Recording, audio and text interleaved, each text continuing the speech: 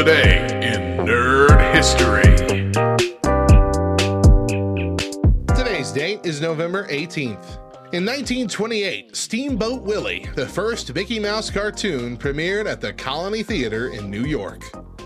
In 1985, Calvin and Hobbes premiered in newspapers.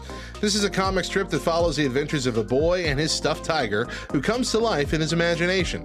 It is widely regarded as one of the best and most influential comics of all time, blending humor, philosophy, and satire. In 1998, the Powerpuff Girls premiered on Cartoon Network.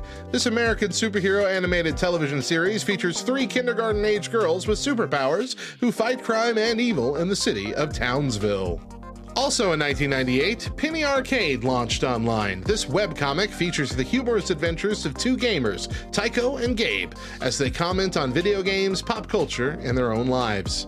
In 2001, the Nintendo GameCube released. It is the first Nintendo console to use optical discs instead of cartridges, and it can even connect to the Game Boy Advance for some games.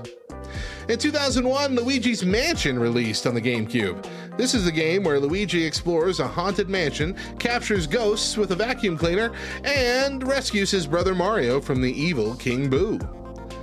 In 2005, Harry Potter and the Goblet of Fire premiered in theaters. This is a fantasy film based on the novel by J.K. Rowling, in which Harry Potter is unexpectedly chosen by the Goblet of Fire to compete in the Tri-Wizard Tournament, a dangerous and magical competition between 3 wizarding schools.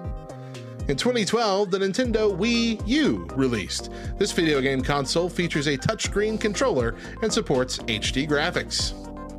For more nerdy facts about today's entries, visit lovethynerd.com/nerdhistory.